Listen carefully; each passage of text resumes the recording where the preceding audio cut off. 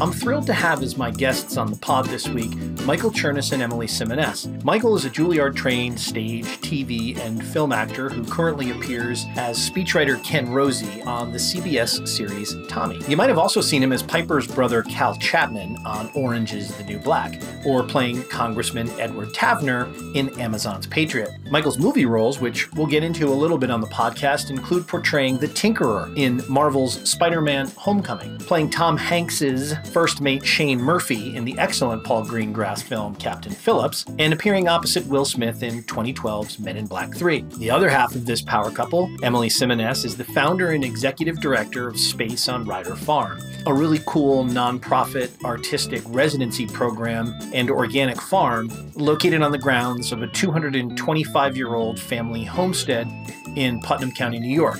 You can learn more about this wonderful institution at spaceonryderfarm.org. But outside their professional accomplishments, these are just wonderfully Midwestern good people whose self-effacing humor and innate intelligence you're going to hear on display in this podcast as we discuss the Coen brothers, The Big Lebowski.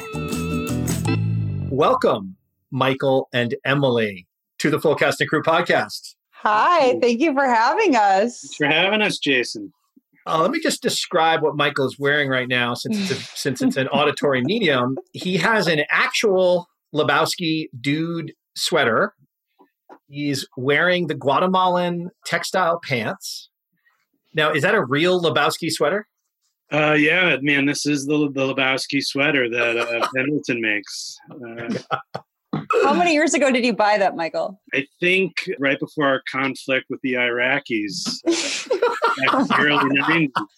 Is he going to do the whole movie in character, Emily, or?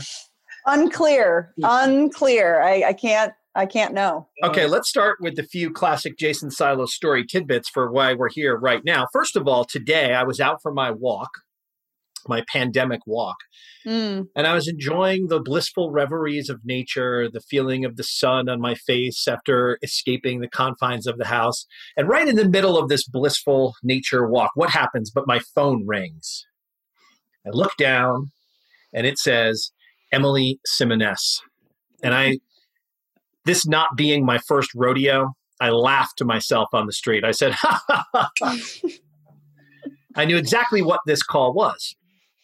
And what this call was, I've done 78, 79 episodes of this podcast. I've seen all the things that various personality types end up doing when it comes proximate to their time to appear on the podcast.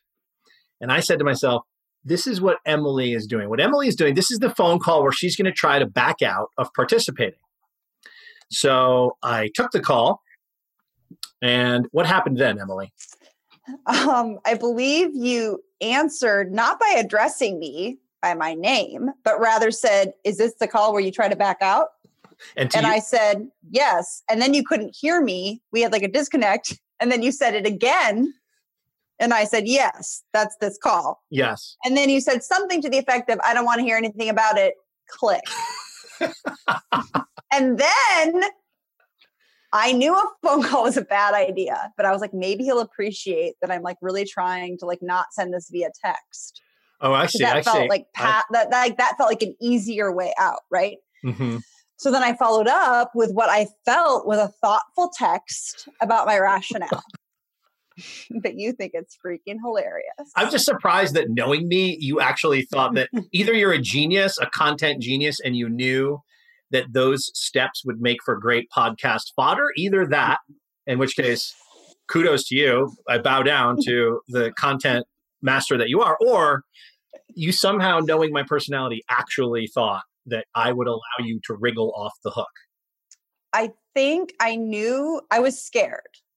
I'm going to be clear. I was scared to call you because I knew that it wouldn't go well. However, I thought that I would still try. So no, I'm not a genius. Oh, okay. I'm a genius in other ways. Okay. Well, I think that no, I know you, but I maybe thought that maybe this would be different, ?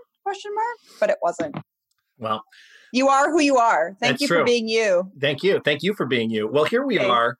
I am so thrilled to have both of you on. This is one of the movies that in doing the podcast, you save for kind of the right moment. And much like many of the things in the movie itself, you wait for sort of this kismet moment to occur where it suddenly becomes so obvious that the thing that has to happen is that you're going to do this movie talking to these people.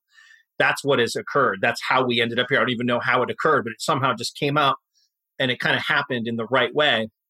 And I'm so glad, because revisiting this movie in the past week has been such what I needed in this pandemic time. I know, Emily, we have some interesting stories about your first attempt to watch the movie with Michael. We'll get to that. But let's start with Michael, because anecdotally, he's told me a couple of things via text. I don't know if this is true. Michael, you claim you've seen the movie at least 100 times. Can that possibly be true? Yeah, man. I think that that's probably conservative. Seriously? Like, for real? How could you see anything 100 times? How many times have you seen the Grateful Dead or Grateful Dead cover bands? Very good point. Very good point. But those are at least different every time, some would say. So is my perception of The Big Lebowski. All joking aside, I don't know that I've seen it 100 times, but it is, I think, my favorite movie ever, if there can be such a thing. Right. And it's just been with me for so long. I saw it in the theater when it came out in 98 with my best friend and his girlfriend at the time and his brother at a shopping mall in Ohio. We were home from spring break from drama school, and I think we may have done a J in the parking lot. And I remember not loving it the first time. My buddy and I, who I went with, were both rabid Coen Brothers fans, and we were so excited for the new Coen movie and had all these great actors in it. And I remember leaving the movie theater and being like, I don't know, I didn't get it. And then, watched it just a ton more on VHS over the years, and then eventually on DVD. And it's just become, like, with certain friends of mine, just lines from the movie are just jokes and quotes that we do to each other that I think we forget are even lines from the movies. Oh, nice Mormon. I couldn't agree with you more. I would say, as a Coen Brothers freak myself, I don't think I really got the movie until watching it for this podcast. Really? Yeah, I mean, I had the same experience you did, and I realized in sort of watching some of the materials on the making of the movie why that was for me. And I'd probably, like you, in 1998, the Coen Brothers movie that had come out just before this was Fargo. Did you look in his citation book? Yeah. Last vehicle he rode in was a tan Sierra at 2:18 a.m. Under plate number, he put DLR. I figured they stopped him or shot him before he could finish filling out the tag number. Uh-huh. So I got the state looking for a Sierra with a tag starting DLR. They don't got no match yet. I'm not sure that I agree with you 100% on your police work there, Lou. Yeah? Yeah. I think that vehicle there probably had dealer plates. DLR? Oh. Jeez. Say, Lou, did you hear the one about the guy who couldn't afford personalized plates, so he went and changed his name to J3L2404? Yeah, that's a good one. Yep. And Fargo, to me, was one of those experiences in a movie theater that is like someone got inside your brain and is doing something so subtle and so brilliantly just for you, it feels like, that the experience of watching that movie was so hilarious and profound and cathartic and amazing that when this movie came out next, it just was one of those bizarre things about, like, I'm not going to say the wrong movie at the wrong time for them, because this turned out to be such an important movie for them and such an iconic movie for them. But I think for all of us as viewers, it's so hard to follow up a movie as complete and pure as Fargo is. And Lebowski was always this thing that I was kind of like, yeah, I don't get why everyone's like so nuts about that when there's all these other Coen Brothers movies that I feel so much attraction to more immediately. But then when I sat down and watched this, like last week, after we decided to do this, I just was in a space to receive its genius and brilliance. And I think I'd probably finally seen enough other movies to sort of understand more about where this movie was pitched in terms of being kind of a neo-noir and sort of both celebrating and sending up some of those like Raymond Chandler kind of Los Angeles detective movies that I've watched a lot of since 1998. And then just having more appreciation for the world that they create cinematically and everything that they do. So having said that, Emily, one of the hilarious texts that we got last week was there was like a rapid flurry where somehow we decided to do this. And there was a lot of excitement between Michael and myself and yourself. And then sort of the next thing that happened, I didn't hear anything after I was told via text that like you guys were settling down to watch it and that you had never seen it, I think was what Michael was saying. It's a true story. So then I'm like, oh my God, this is amazing. Like we're going to be able to have this experience. Like we have Michael, who's like avowed, loves the film, has seen it so many times. So I knew, I wasn't telling you guys this, but I knew that my experience was sort of someone who had kind of come late to appreciate it, even though I appreciated a lot of their other movies. And then I thought the perfect third person is Emily, who's never seen it. And then the next thing that happened was like a day went by with no further reports from the night before screening. And I was like, what happened here?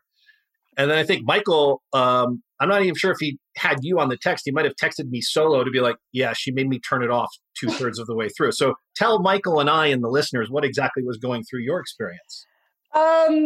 It's interesting hearing both of you. I mean, I knew that Michael, when you first watched it, Michael, you said you didn't love it. And then it's interesting, Jason, to also hear from you on the heels of Fargo that it like, you know, it took a second. What exactly did I say to you, Michael? I was like, I realize this is a good movie. I don't want to watch it right now. Didn't I say something like that? That was pretty close. I mean, to be fair, we watched it kind of late at night. We put it on and I was a little worried the way that you are when you share things that you really love, that you also know are maybe considered like dorky or cultish or whatever. Like, so Jason, I don't know how much your listeners know, but you and I both share an affinity for improvisational music, especially the Grateful Dead and the offshoots of the Grateful Dead after Jerry's passing. And it was always a moment for me in high school and college and as a young adult where I'd have to eventually confess to a girl that I was dating that I liked the Grateful Dead and see like what the reaction was. And I feel like the Big Lebowski lives in a similar psychic spiritual space where when you're like on a second or third date and someone says, what's your favorite movie? And I'm like, am I honest or do I lie? Like, you know, do I say The Godfather? Do I say like something cool and interesting, some foreign film, or do I just admit that I'm a little Lebowski urban achiever and proud of all of them? So Emily, we're watching it, and I say to her beforehand, I'm like, just don't worry about the plot. Like, it's going to feel like it's really plot heavy, and there's all these characters, and there's that you're supposed to be following this caper, but it doesn't matter. It's just, you know, let go of trying to figure out the whodunit of it. And I'm trying not to interject too much throughout the movie. And about 2/3 of the way through, she goes, I'm tired. Can we turn it off? Oh my God, Emily, soul crusher. Yeah. And I was like, oh man, I knew you wouldn't like it. And she's like, oh no, it's not that I don't like it. I can see that it's a good movie. I understand why it would be considered a good movie. It's just too slow. Emily, how could you, I mean, okay, first of all, you guys have been married for how long? 3 years? 5 years. 5? It's 5 years? It'll be 5 in September, yeah. Okay. Now, I was at your wedding. In the 5 years, it's never come up that you would watch The Big Lebowski together. It has. Oh, no, it's come up, and she's roundly rejected it. Wow. Yeah. So, Emily, knowing this about your husband, and knowing that your husband is a dear and sweet soul who would protectively share the most important things in a spirit of cautiousness and sort of making sure that you had the information that you needed in order to experience something in the way that he's come to know over the 25 plus years that he's experienced this specific thing, that to try and create the right environment for you. Knowing all of that, you couldn't just force another 45 minutes out of yourself. I'm not proud. I'm not proud of my actions. I knew that they would be scrutinized. I feel embarrassed. And at the same time, I needed to go to bed.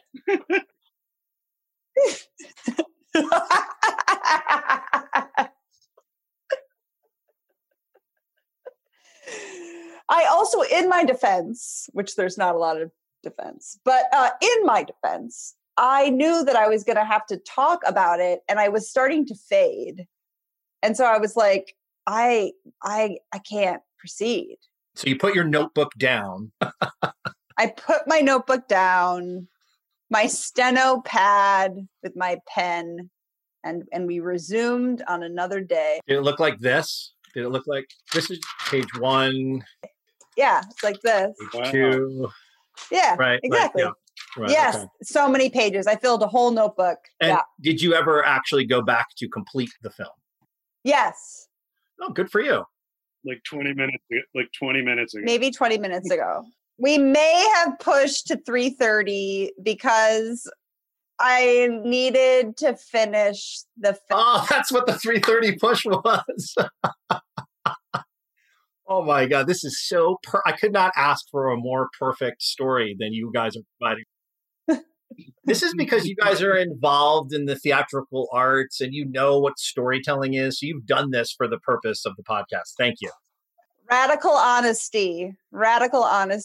No, but I think that it is the type of movie, even if you, and I'm assuming, Emily, that you love or even like other Coen Brothers films. I love Fargo. It's one of my all-time favorites. Fargo is amazing. And by the way, this is another thing that will inspire you. Because we're doing this, Lee Wilkoff and I are going to do Fargo next week. And he said to say hello to both of you. What a dream. Oh, really? So he slid into my DMs, as the kids say, on Instagram.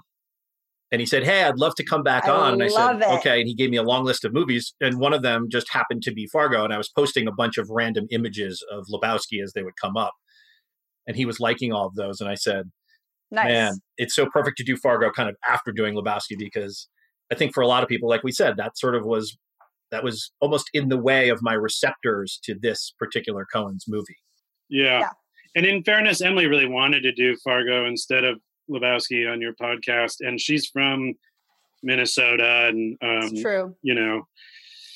Relates to those snowbound people so deeply. But I really pushed the Lebowski agenda. So this is ultimately my fault. Well, it's a story of men, once again, sort of preventing women from doing what they really should and ought to do. Yeah. Tell as old as time. You did this to yourself, Emily, really, when you think about it. She kidnapped herself, man. Okay, so where to start for me with the movie? Is it the greatest use of a Dylan song in the history of cinema? Yes.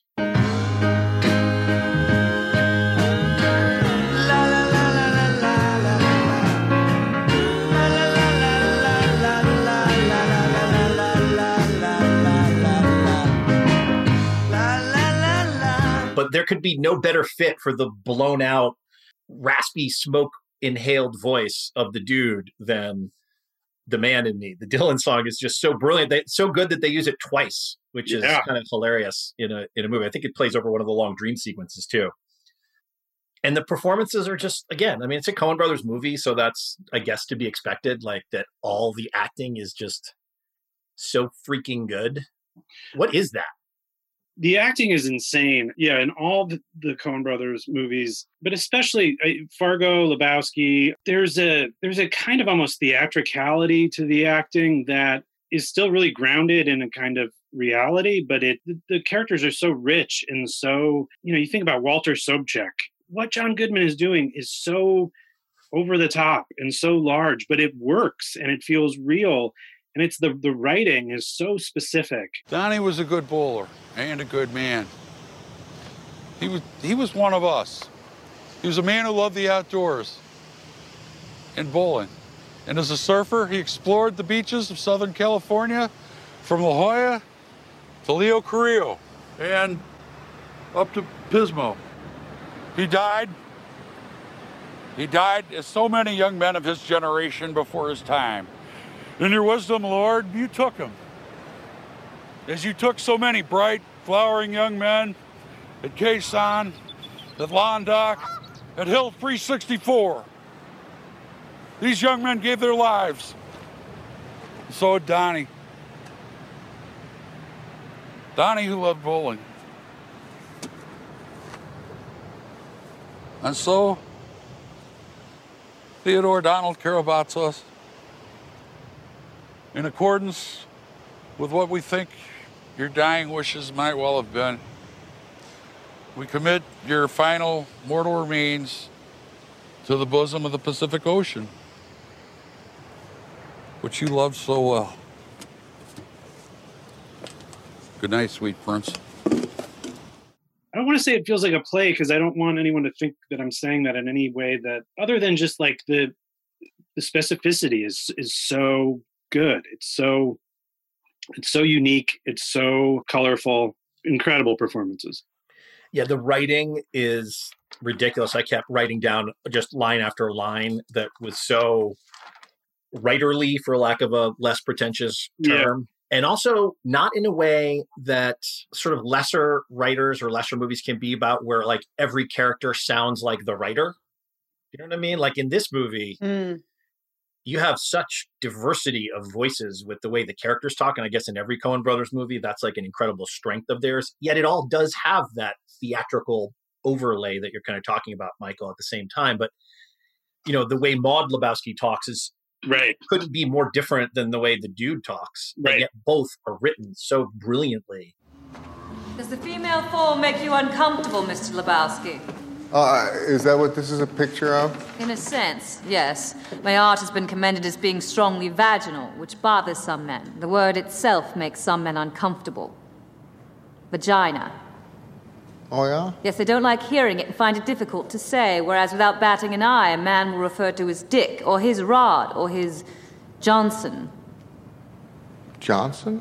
All right, Mr. Lebowski. Let's get down to cases. And when you listen to the making of John Goodman, so people always come up to him and be like, you guys just riffed and made all that stuff up, right? He's like, no. There is like ...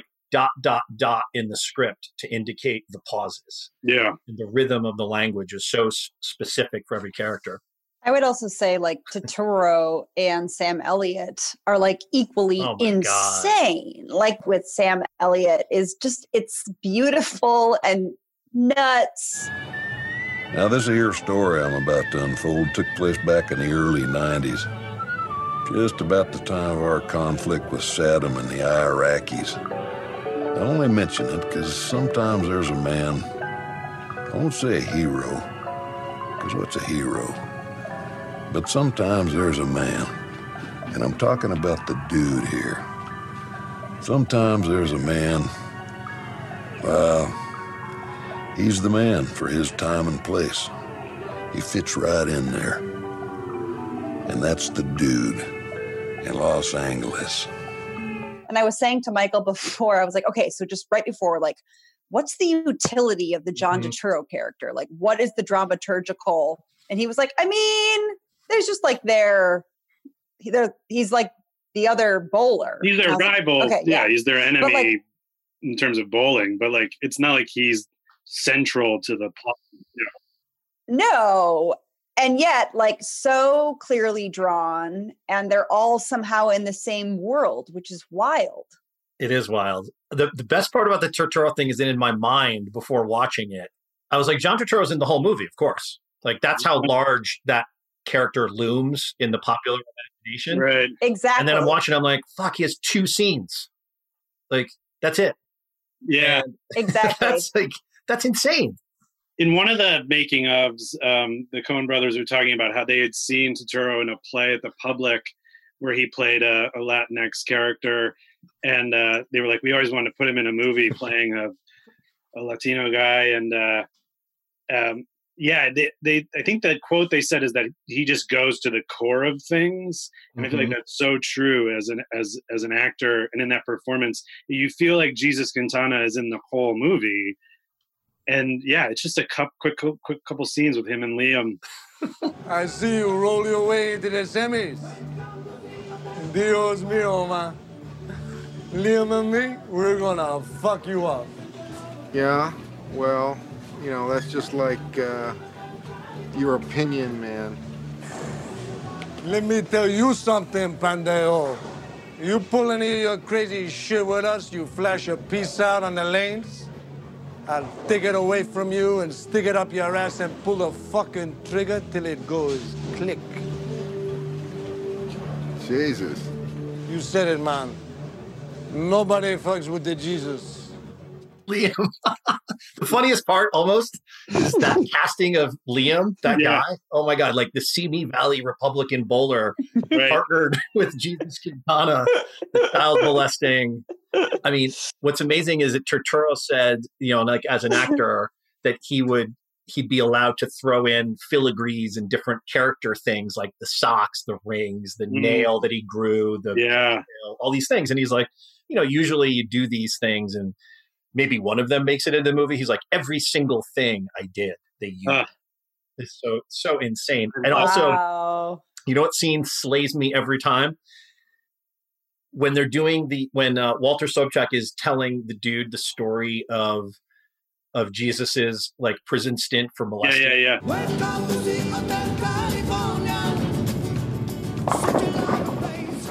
Fucking Quintana. That creep can roll, man. Yeah, but he's a pervert, dude. Yeah. No. He's a sex offender with a record. He did 6 months of Chino for exposing himself to an 8-year-old. When he moved to Hollywood, he had to go door to door to tell everyone he was a pederast. What's a pederast, Walter? Shut the fuck up, Donnie. This is the brilliance of the Coen brothers and Turturro. They do the scene where he has to go door to door and tell his new neighbors that he's a sexual offender. Yeah. And they just have there are two casting genius parts. The first one, right at the beginning of the movie, when the dude is in the Rouse and he's going to the checkout counter to buy the half and half of the heavy cream. Yeah. And there's just the cashier is so perfectly cast, could be none more perfectly cast, has no lines, just the eyeshadow and the stultifying bored look. And then the guy that opens the door when Jesus Quintana is there is just a guy who's a shit-kicking, they might even have a bottle of Jack Daniels in his hand. I'm not even sure. And Turturro just doesn't have a line, but he does this thing with his face that shows you the terror that he's about to get his ass kicked. And then that vulnerability, for lack of a better word, paired with the cock of the walk shit in the jumpsuits in the bowling alley is like, who the hell would ever do both of those things in the same performance? Yeah. God, he's so amazing. Now, I know he made this movie I think it's out now, where it's like a remake of a weird French movie, but it has the Jesus Quintana character. Have you seen that? One more strike, we lock you up for good. I've never seen anyone lick a ball before you throw a strike. That's my style. I haven't seen it yet, and but to be honest, I'm a little nervous to see it, just because I think it'll be such a bummer if it's not very good. I agree with you. You can't take the risk. Yeah, you really can't. You can't take the risk. I've always wanted them to make a follow-up, though, years later, called The Little Lebowski, where Maude and Jeffrey's little achiever gets. Well, how old would the Little Lebowski be now? Well, he would have been born in 91, so he'd be coming up on his 30th next year. Okay, Michael. I mean, who better? Like this could really work. Can you put this? I'm probably a little too old, maybe, but oh no, you can play young if you shave the beard a little bit, cut the hair. If we can ever get haircuts again. Yeah. Yeah. Someday, or I can cut your hair. No, but seriously, you belong in the Coen universe. Like, you're the type of actor that could work within this so clearly. Have you ever been up for anything with the Coen brothers? That's the highest compliment. I have auditioned for a film or two of theirs, and I was in a short play of Ethan Coen's at the Atlantic Theater Company probably 9 years ago or so. And I was in it with Tim Blake Nelson, who's been in a couple of their films. And so I've been in their orbit, and it's going to happen. It's going to happen. Yeah. When the time is right, I will gladly accept. You know what's funny about the Western that just came out last year, The Ballad of Buster Scruggs? Yeah. This is one of the things I've been interested in is, how we're living in this time where sort of like everything that you're told can be completely fake, but everyone can accept it as true, and everything that could be actually true, no one actually believes. Right. Yep. And in terms of movies that came out in the last couple of years, if you ask people like, what's the most popular movie that came out, in 2018 or 2019, and you get these certain wave of answers. But we went through a phase in the podcast where we were doing a lot of the Oscar movies at the time. And if you just look at podcast downloads, and it's a way to tell you which movies people are interested in, because when we promote them, you promote them to people that like the movie, whether they know about this specific podcast or not. Right. And I really liked The Ballad of Buster Scruggs, even though it's not like a complete single narrative movie like I like them to do, but it gave me so much of what I love about this Coen universe that I was all in. I loved it. And I was really surprised that even though the movie kind of felt like it came and went a little bit, it's like one of the top 2 or 3 most downloaded episodes that we've ever done. Wow. And people like really, really liked it, even though you really wouldn't know that in the popular culture, which I think is such a strange thing. And I've never been able to figure out why that is. Yeah. I mean, I think that's true of a lot of their films. I mean, I think they become cult favorites and their fans are super devoted. But not all of their films become, huge mainstream successes. It's almost bizarre that any of them do. Like when you look at Fargo, it's so like for that, it just gives you kind of hope about humanity that there's enough of us that could get that movie to make it so successful, let alone this movie. Like I was watching one of the featurettes with like the Lebowski Fest. Yeah.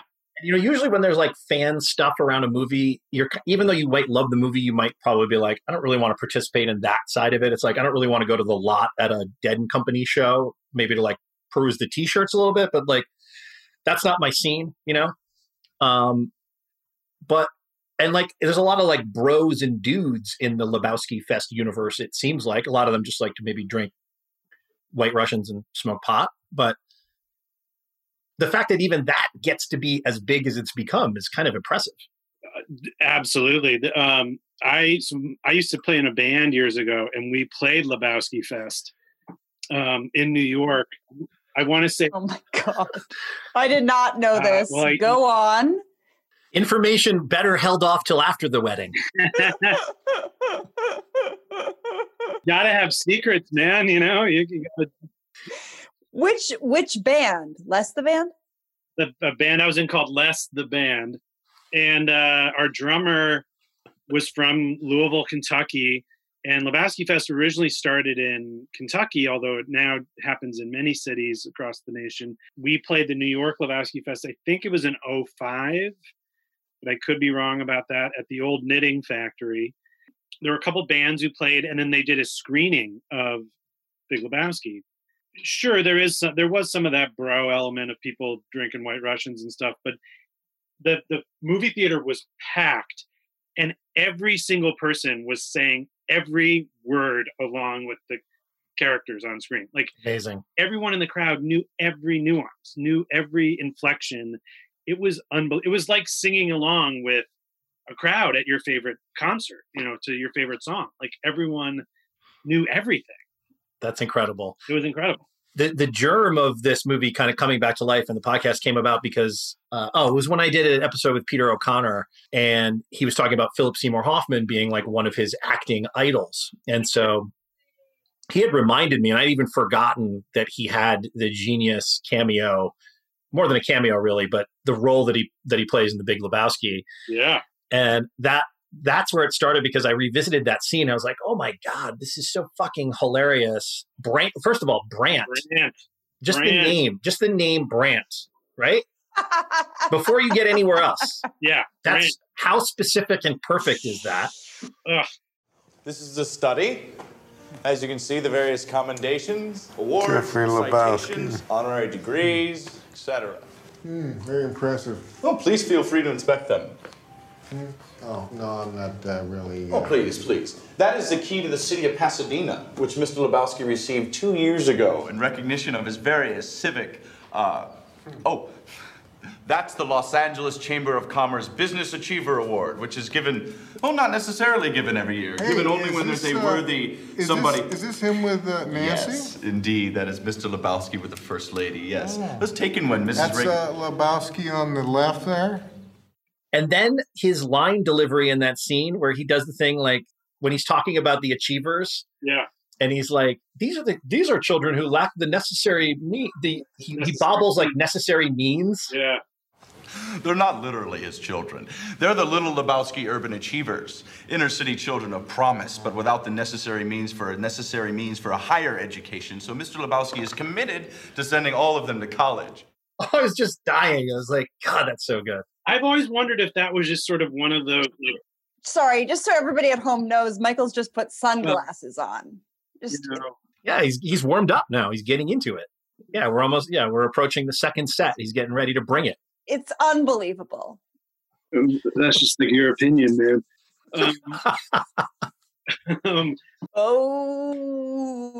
Yeah, Phil, I've always loved that moment. And as an actor, I wondered if it was just a moment where in a take he tripped over his words and it was a flub. But this is actually the highest compliment. He kept going, as any good actor would, knowing that like you just stay in the scene, even if you quote unquote screw up, and that there might be something usable later in the take or whatever. And I don't know, maybe it was always in the script that he repeated himself, or maybe it was a choice because Phil was a brilliant actor. But my gut is that he probably just stumbled over his words, but then he just stayed in it because he was in character. And the Coens were just like, that's brilliant. Oh, so good. So it's such a beautiful moment. Yeah, of course, Mr. Lebowski on the left. So he's a handicapped guy? Mr. Lebowski is disabled, yes. This picture was taken when Mrs. Reagan was First Lady of the Nation. Yes, not of California. Chuck? In fact, he met privately with the president, though unfortunately there wasn't enough time for a photo opportunity. Oh, Nancy's pretty good. Oh, wonderful woman. We were very happy to... These are, those are Mr. Lebowski's children, different so mothers, to speak. huh? No, they're not. Racially, he's pretty cool. I think his performance is extraordinary. It's one of my favorite performances of his, and I agree. I have always Phil was a guiding light for me. I mean, to be serious for a moment, I mean that a guy like him, and I say this only with love, but because also he and I are sort of physically similar in some ways, like that he would become a Hollywood leading man. Not even just a quote unquote character actor, but he would be, a movie star, was just so incredible. But then that he stayed grounded in the theater as well and was the artistic director of the Labyrinth. I mean, and I had the pleasure of meeting him a few times, and he was the most generous human being. And I mean, what a loss. What an incredible man. But this performance is really, even though it's just a small part, it ranks up there in one of my favorite Phil Hoffman performances of all time. Absolutely. We talked recently on the podcast about Gus Stavrakis on Charlie Wilson's War is another great Philip Seymour Hoffman performance. He was definitely the greatest actor of his generation to throw that ridiculous kind of label around. I mean, no one else in that era could do that stuff so convincingly different from itself. That's like a real actor that we don't really have many of those anymore, certainly in the movies, Without a doubt.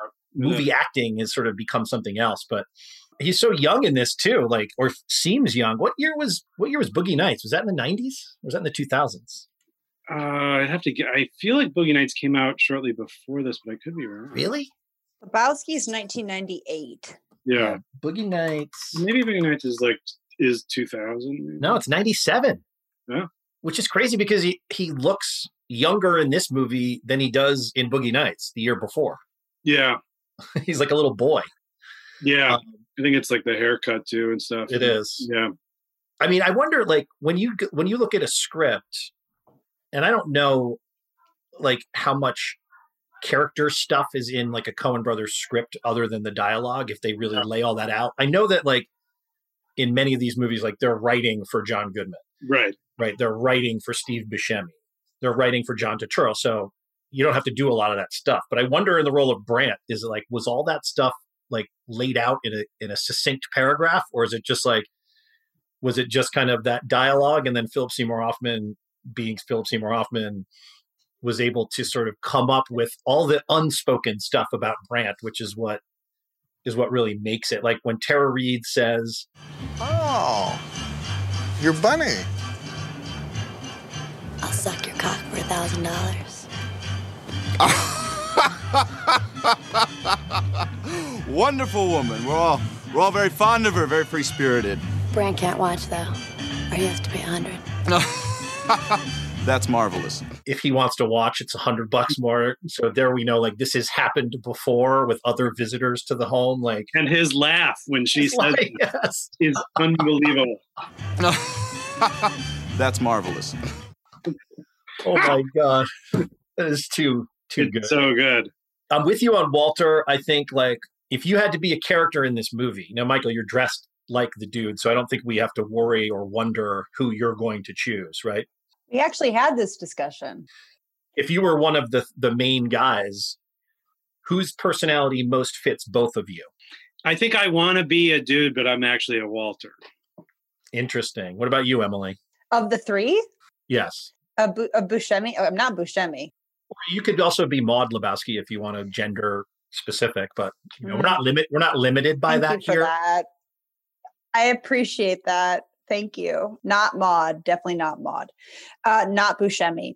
I would say, I think I'm also John Goodman. Really? Well, I'm not the dude. Do you think I'm the dude? No, I don't think you're the dude, but I would think you're maybe a little bit Brandt.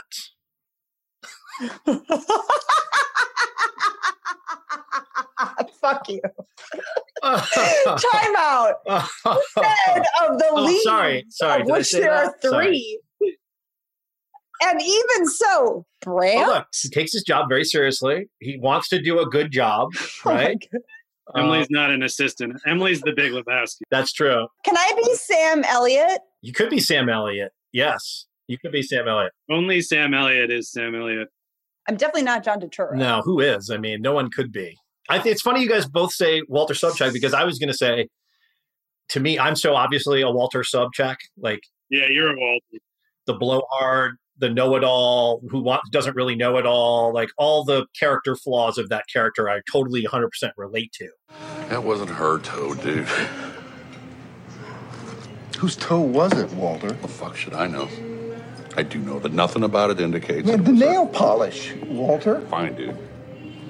As if it's impossible to get some nail polish applied to someone else's toe. Someone else? Where the fuck are they going to get... You want a toe? I can get you a toe. Believe me.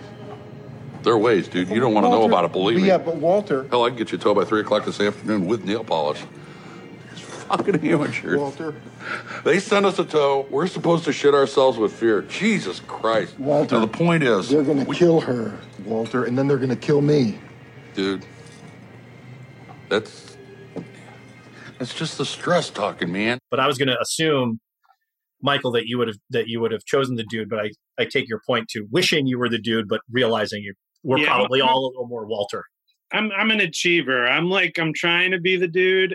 I try to abide, but often my anger gets the better of me, and I explode into a Walter frenzy. Now, so far we have what appears to me to be a series of victimless crimes. What about the toe? Forget about the fucking toe! Excuse me, sir. Could you please keep your voices down? This is a family restaurant. Oh, please, dear. For your information, the Supreme Court has roundly rejected Walter, prior restraint. This is not a First Amendment thing, Sir, man. if you don't calm down, I'm going to have to ask you to leave. Lady, I got buddies who died face down in the muck so that you and I can enjoy this family restaurant. All right, I'm out of here. Hey, dude, don't go away, man. Come on, this affects all of us, man. It's our basic freedoms.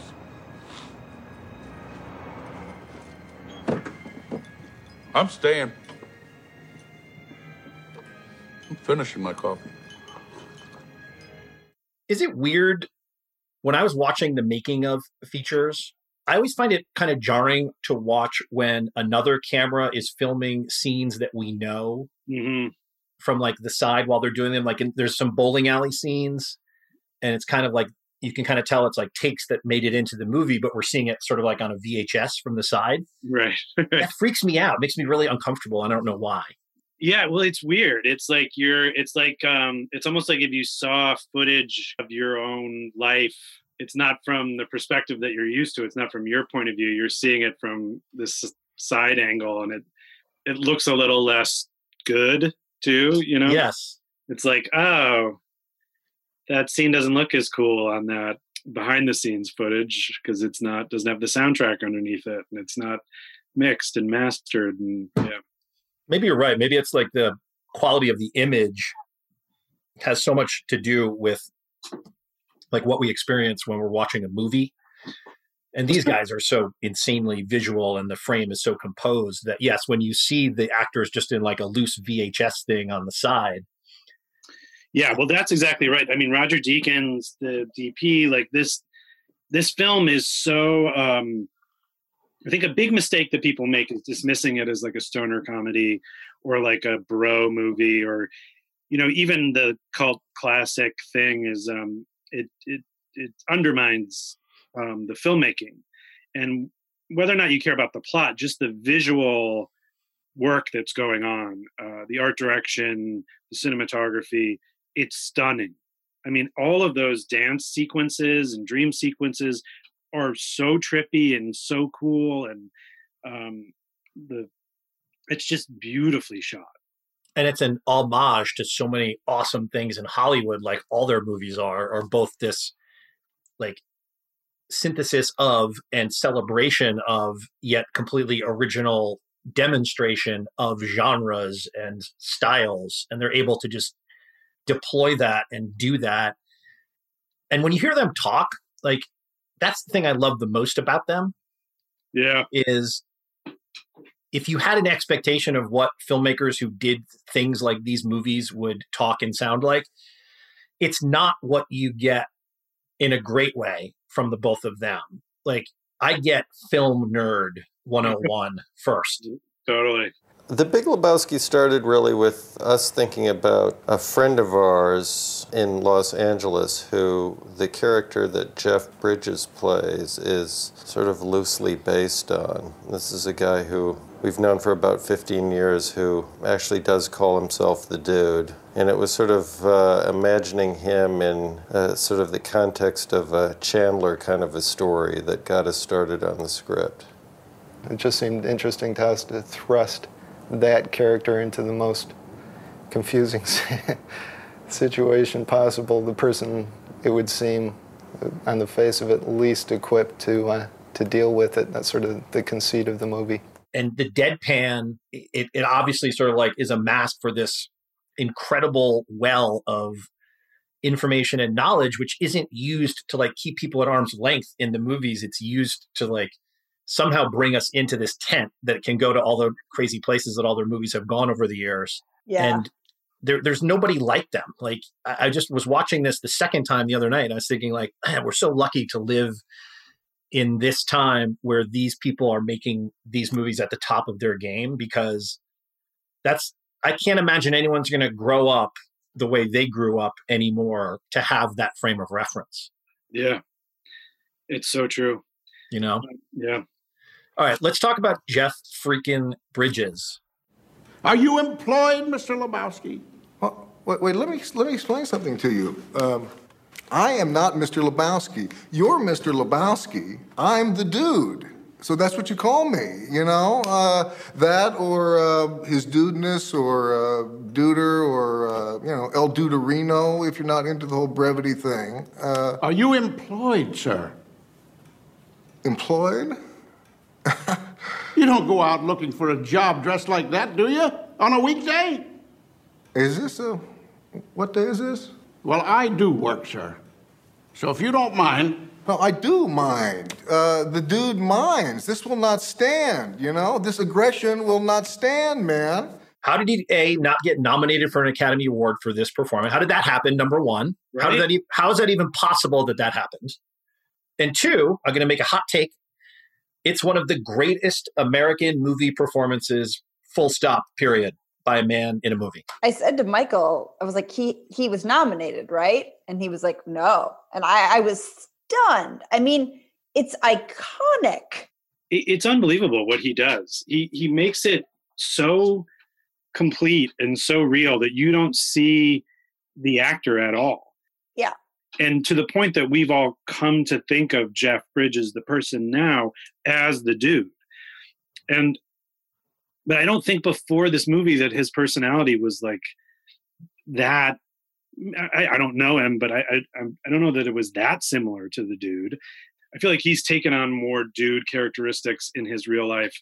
What he does physically, the way he uses his body. Like when he gets in the chair in the the Big Lebowski's office, and he just kind of like slings a leg over it, like the way he sits everywhere, the way he is at Jackie Treehorn's house, and he's just like leaning on that weird couch, and his stomach is showing, and the way he sips his White Russian always, and it gets in his beard, the way he smokes that roach with the roach clip in the bed with Maude, it's like he's so good. He's so good.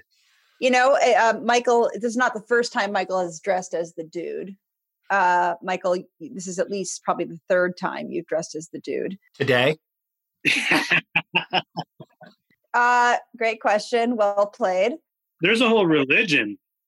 There is a religion. Really? Religion called Dudism, and people take it actually really seriously. It's like, it's sort of a distilled version of Taoism without some of the mysticism. It's like, take it easy, go with the flow, No attachment to money. Yeah.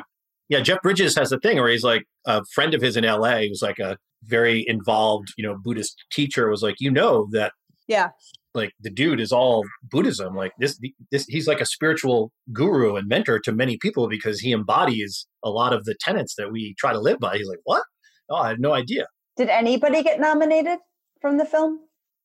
I don't think so. Not acting wise, I don't remember any technical. I want to see what else got nominated that year. What performances? It's probably like Shakespeare in Love or something.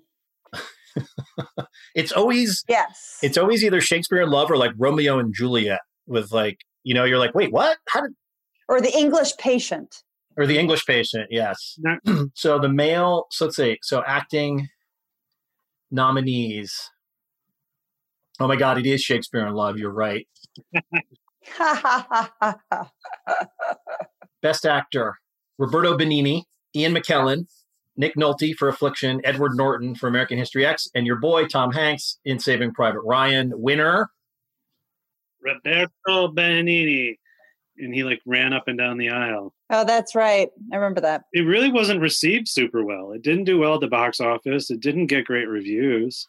Yeah. It is one of those things that like, I don't know, in American society and like, especially, like with Hollywood trying to make money on things, like maybe this isn't always a compliment, but it's a movie that gets better with age and it requires almost multiple viewing. Again, to go back to music, like I'm always drawn to the bands that like, you got to do the homework. You got to dig deep to kind of get it. And not that it's all about inside jokes, but that, the more time you spend with it, the more familiar you are with it, the more you get out of it. And I'm clearly the novice in this conversation, but I do think Fargo, there are a series of events that happen in Fargo, right? That like make it the kind of movie that I think the Academy gravitates towards. And this is just like a quieter portrait that there's not like, I think your note for me at the beginning, Michael, was right. Like, don't get caught up in like the whodunit, just enjoy the character study. Right. But I just don't think that is a slower burn. Well, and it's not as serious. Like it's irreverent. Like Fargo takes all of the bad things that happen seriously. And like, even at the end of Lebowski, when the bartender says to the dude, sorry about Donnie. And the dude's kind of like, oh yeah, well, sometimes you eat the bar and sometimes, hey man. Howdy do, dude. I wondered if I'd see you again. I wouldn't miss the semis. How things been going? Strikes and gutters, ups and downs. Sure, I got you. Yeah. Oh, yeah, man. Sometimes you eat the bar, sometimes like Donnie's death, there's that beautiful hug between Walter and the dude, but Donnie's death doesn't really get the kind of like weight and gravitas that it should really for the third biggest character. And like, it's not a serious movie. Right. So people didn't take it seriously. But just because the plot isn't serious doesn't mean that like the craftsmanship wasn't. 100%. And I love the detail where they talk about writing that part for Steve Buscemi and basically saying like, we had just done Fargo and like, he's so talky in that movie. And they were kind of just like, you could tell that so many things, they just kind of get excited about the idea of doing something completely different, even though they have no idea why they're doing it sometimes. This goes back to the Sam Elliott thing too, because they say the same thing. Sam Elliott would actually ask us for like, what am I doing in this movie? Yeah, Sam would say, I don't know what I'm doing here, boys. Happy to be here, don't get me wrong, but... We didn't have anything to tell Sam. We didn't know either. But, you know, didn't hurt his performance any. What am I doing in this movie? Right. And both Joel and Ethan were like, you know, to be honest with you, we don't really know. But let's just see where it goes, right? Yeah, and then we like your voice. We love your voice, and like, yeah. And it lends, like Sam Elliott's present lends to this quasi-religious part of it, because to me, I read him as Jesus for some reason, like real Jesus, not Jesus Quintana. I think of him as like a spirit or an angel who is with the dude, a guardian angel who likes his style, likes a sarsaparilla and all that stuff. But with Buscemi, I think they just kind of got off on the idea of like, let's do a part for Steve that like doesn't really use Steve the way everybody, including us, tends to use him, as this like attention-grabbing kind of eccentric looking and sounding character. Right. And just that counterintuitive genius makes it such one of like my favorite Steve Buscemi performances, because it's so atypical for him. That's so interesting that you frame it that way. And I should watch it again, because I said to Michael, I was like, why aren't they using Buscemi? Like, what the hell? Like, you know, because I'm so used to the thing, right? I'm so used to Buscemi that I was like, he's so back-footed. Like, what the hell's going on? It's like Lenin said, you look for the person who will benefit, and, you know... I am the walrus? You know, you'll, well, you know what I'm trying to say? I am the walrus. That fucking bitch. Oh, yeah. I am the walrus. Shut the fuck up, Donnie. V.I. Lenin. Vladimir Ilyich Ulyanov. Right. And it's like, that would be like why I would be a terrible film director, because if I was on the set and like Turturro did the Jesus Quintana stuff. Jesus. You said it, man. Nobody fucks with the Jesus. I'd be like, okay, let's hold up things for a minute, because obviously we have to like rewrite the whole movie so that he can be in the entire rest of the film. Right. To have the discipline to leave it there. Yeah, that's true. I wouldn't have that. Well, and like that, someone who was a little more sentimental or cheesy, you would beef up Donnie's presence, because if there is a huge event of the film, if there's an emotional event, it's the death of Donnie. It's this buddy movie at the end of the day. It's about these three best friends. Clearly it's more focused on the dude and Walter, but like Donnie dies, and you know, you could hear the bad meetings where the execs are just like, well, we got to care about Donnie more. If like the end of the movie is him dying and they're spreading his ashes over the ocean, you know, we have to have more of an emotional investment in Donnie. And it's like, no, it's the perfect, he's such a wholesome character. He's such an innocent character. I also love, they're so good at being so specific with, even the smallest characters are so fleshed out. And not that Donnie's a small character, but the fact that he has this name, Theodore Donnie Karavatsos, like that you find out, like his first name wasn't even Donnie's, Theodore Donald Karavatsos. And like, you know what? I think I was just looking at the Academy Awards. I finally got the right ones for Fargo here. You know, Fargo was such a thing and did win so many Academy Awards that I think the very next year for this movie to come out is sort of like, you guys had your moment. We're going to be looking elsewhere for awards for the next couple of years. Oh, that's interesting. Yeah. Probably had something to do with it. Yeah, that's probably right. Okay, so you mentioned Jackie Treehorn, the great Ben Gazzara. Hello, dude. Thanks for coming. I'm Jackie Treehorn. It's quite a pad you got here, man. Completely unspoiled. What's your drink, dude? White Russian, thanks. White Russian. How's the smut business, Jackie? I wouldn't know, dude. I deal in publishing, entertainment, political advocacy. Which one's log jamming? Yes, regrettably it's true. Standards have fallen in adult entertainment. That house is such an iconic piece of LA architecture. It's been in so many TV shows and movies. And you're right that the dude in that scene, even before he's drugged, is so louche and loose, like in a way that he hasn't been in the movie before. And there's no kind of like reason or it's almost like they've been friends for 20 years, you know, like it's such a weird tone that completely works. It completely works. And you see him like the dude who is this guy who sort of seems to always kind of be in his element and not fazed by other people. you have to wonder a little bit, like he shows up at this beach party and there's like this naked woman being thrown up on this blanket and there's all these people party. It's a bohemian scene. It's the first time where maybe Jeffrey Lebowski isn't the like biggest hippie stoner in the room.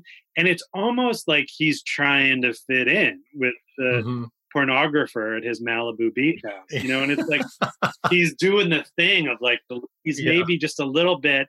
His head is turned a little bit. He's kind of like, I could dig this scene. I could be a part of this. Yeah.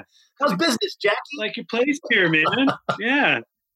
The belly is such an amazing thing. Like just that lean back to reveal. Yes. Is just so fucking good. And you're so right that like, if anything, you know, Jeff Bridges is like second generation Hollywood royalty to the manner born. He has nothing in common with this character, maybe except sort of growing up at a similar time frame.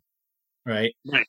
And the specificity of the writing, like when he's in bed with Maud and he's like, I was one of the authors of the Port Huron Statement, the original Port Huron Statement. Not the compromised second draft. Not the compromised second draft. Like that line I wrote down and underscored. It's just it's writing, right? It's writing. And then these guys, unlike anybody else, do all of that. Like to write like that and then be able to visually have such a specific thing that still can call back to all the Hollywood stuff that they're calling back to. Right. I can't think of anybody else who can do that. And working with collaborators over a long period of time and the production design and Deakins and the actors. I mean, I still remember John Goodman in Raising Arizona, which is like, that's the first movie that blew my mind by the Coen brothers. All right, you hayseeds, it's a stick up. Everybody freeze. Everybody down on the ground.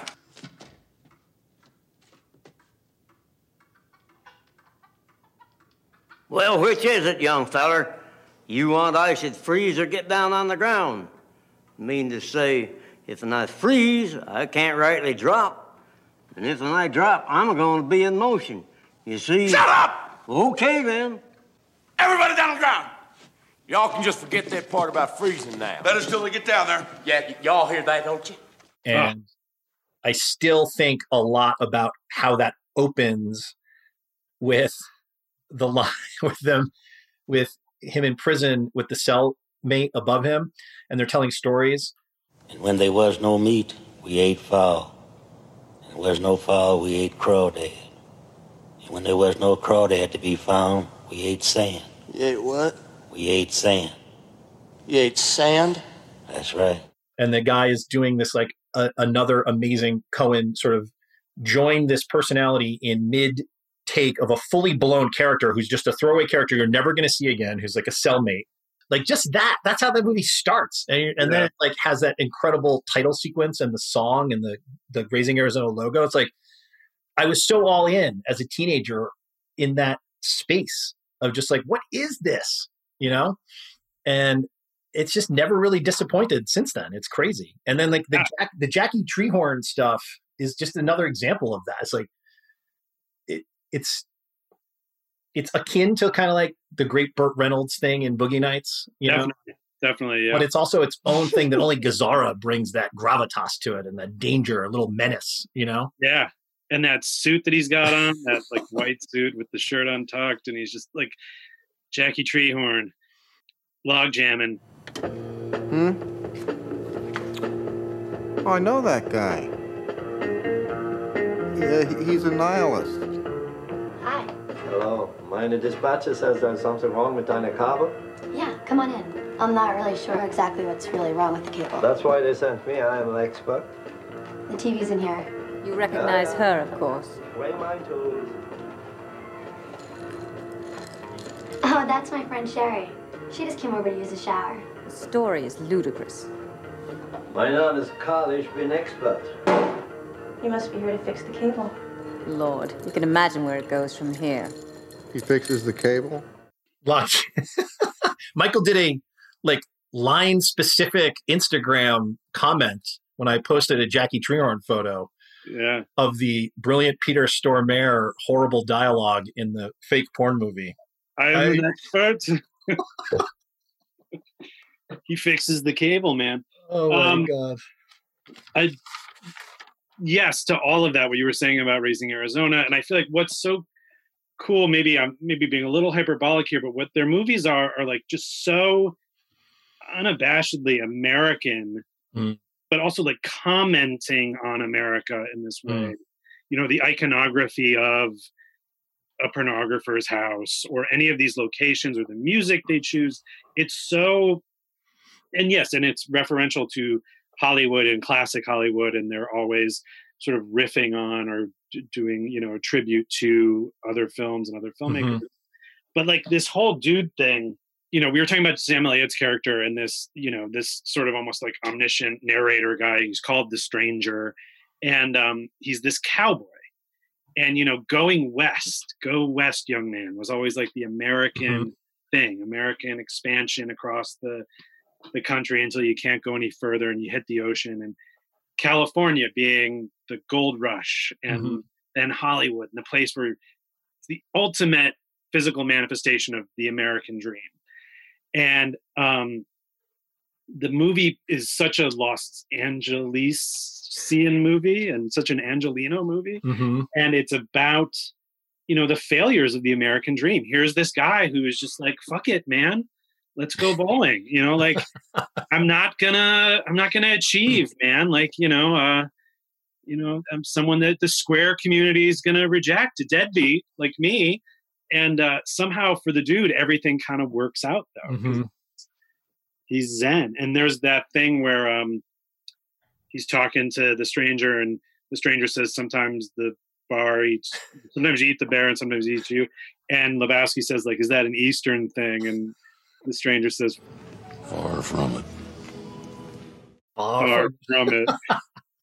I love also that they don't just make it easy for you and just have him say bear. Right. Yeah. He sticks with bar. Sometimes the bar. You know, Emily, this scene reminds me of you in a way, or what Michael was just talking about. Like, because you are you both are. You're both very politically involved. You care a great deal. You're not as cynical and jaded as I am at 51 years of age, because you guys are a generation or two younger than me. So you still have some hope. You still have some hope. Yes. But I think Michael is right. Like, the dude, you know, did at one point care and was involved in the movement. Right. And this shot of him now, sort of 20, 25 years removed from that, is really kind of shot through with that, like, foiled or dashed upon the rocks kind of futility of his efforts, I guess, however serious they may have been. And they sound like they were pretty serious at the time in the 60s. Like, you know, he was involved. He was a member of the Seattle 7, for crying out loud. Yeah. Right. You know, so yeah, it is this topic of America, of Americana. And even when they did, you know, the Western one just recently, like, that too was so about what you're talking about like the American West, and both the way we and they sentimentalize it, romanticize it, and yet how that is such a narrow picture of American history and glosses over so much horrific stuff that is bubbling up underneath. Just a cowboy on a horse with a hat is like, yeah, there's that, but there's also this other genocide aspect going on as well. And somehow they're able to kind of pay homage to those things and still make those darker points. And what you were saying before, it's like, I've heard a lot in doing the podcast where a lot of people say, like, oh, directing is like a young person's medium, and caring that much about all these specific details over the course of making a piece of filmed entertainment has got to be so exhausting, right? To want to get all those details right in the character, the clothing, the cinematography, the editing. Like, imagine being able to do that, right?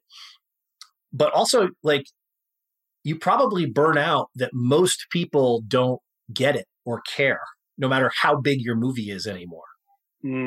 Like, when we did Seven, and I love Fincher, like, I'm not a huge Seven fan, but like, when I was like going down the wormhole of Seven, and looking at how much attention was paid to so many things in that movie, it's mind-boggling, right?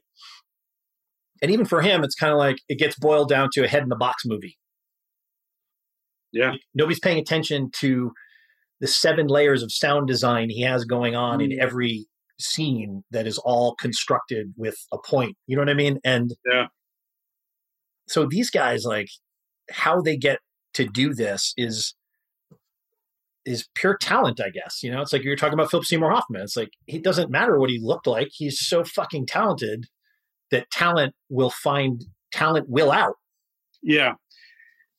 I mean, they're so talented. I mean, it is such a credit to them that I feel like people watch their movies and they do pay attention to that detail. These rabid fans who, but it's maybe overly simplistic, but if I think about like just 2 brothers working together, and I have a younger brother, and like, I remember that we would just like make up stupid stuff as kids, and you take it so seriously. And if I imagine like my brother and I having just made stuff for the past 40 years, like, I think there's a kind of, when you have someone you're that close with and you share like essentially a brain with, there's a kind of,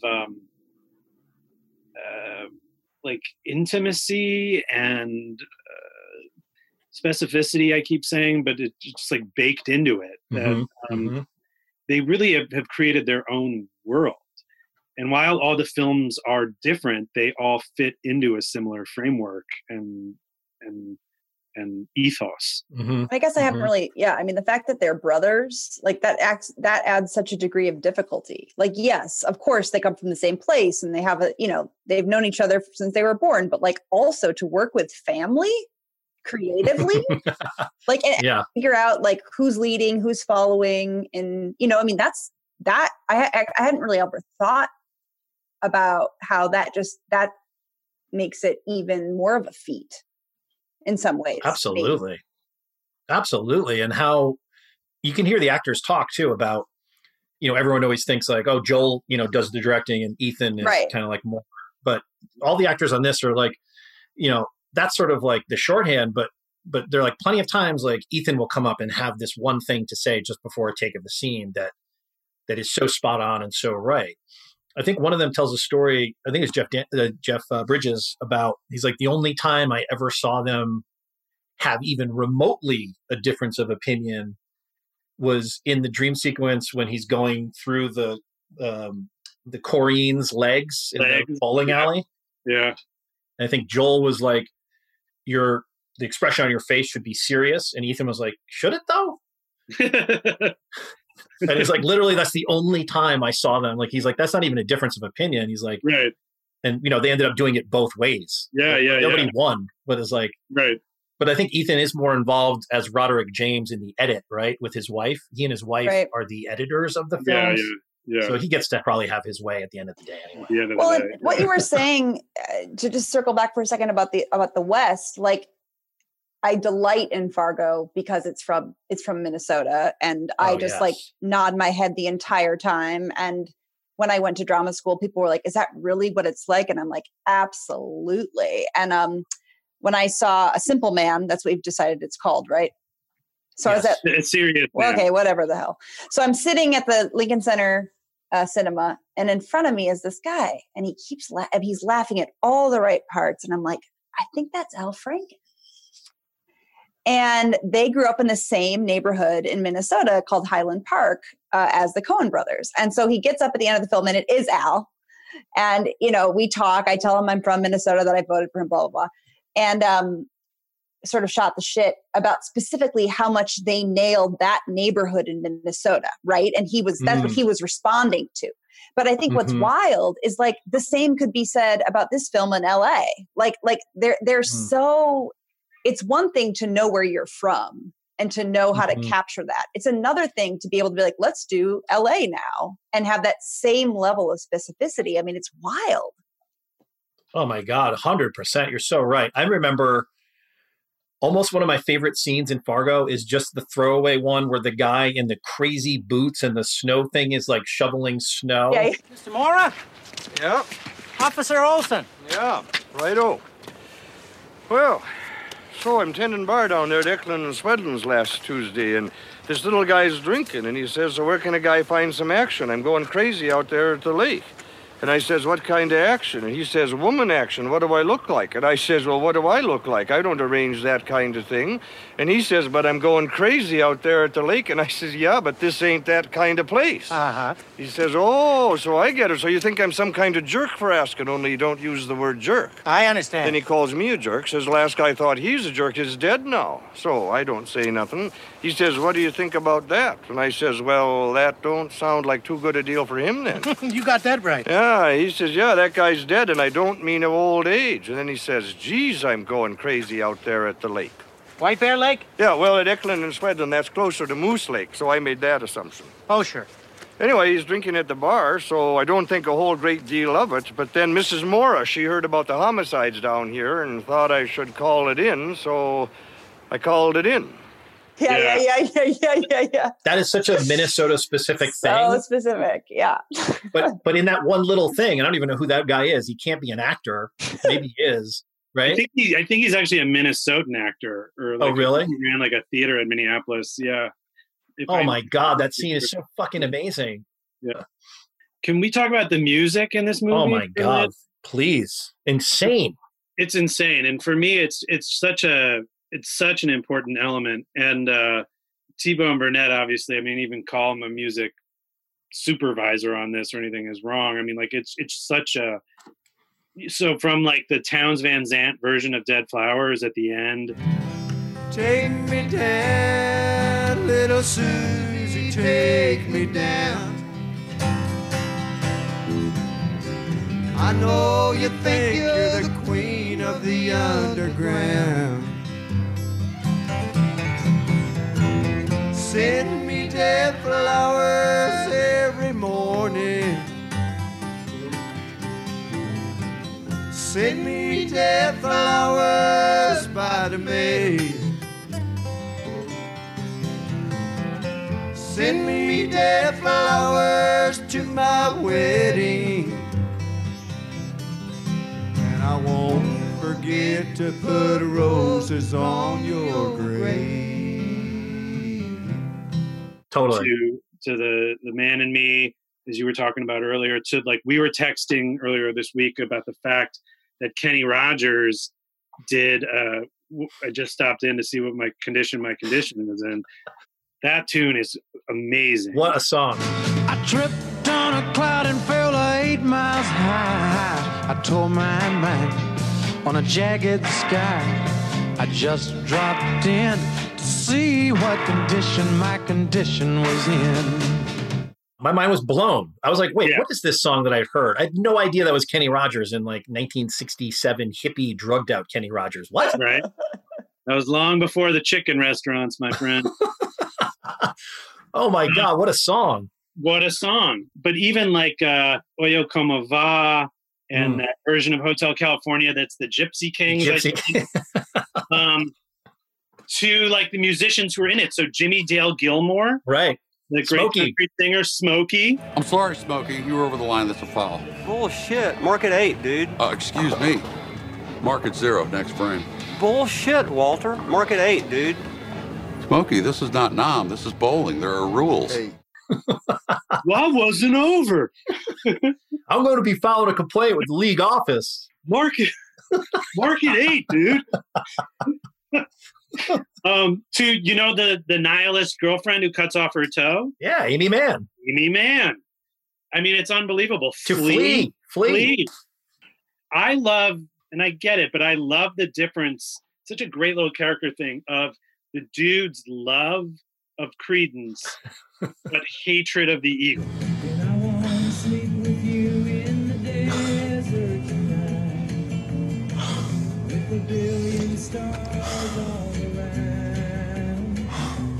Jesus, man, could you change the channel? Fuck you, man. If you don't like my fucking music, get your own fucking cab. I had a really I'll rough... pull up to the side and kick your ass out.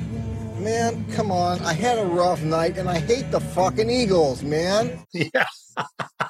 Obviously very different bands, and a lot of people hate the Eagles, but like his unabashed love of Creedence and his hatred of the Eagles, it's,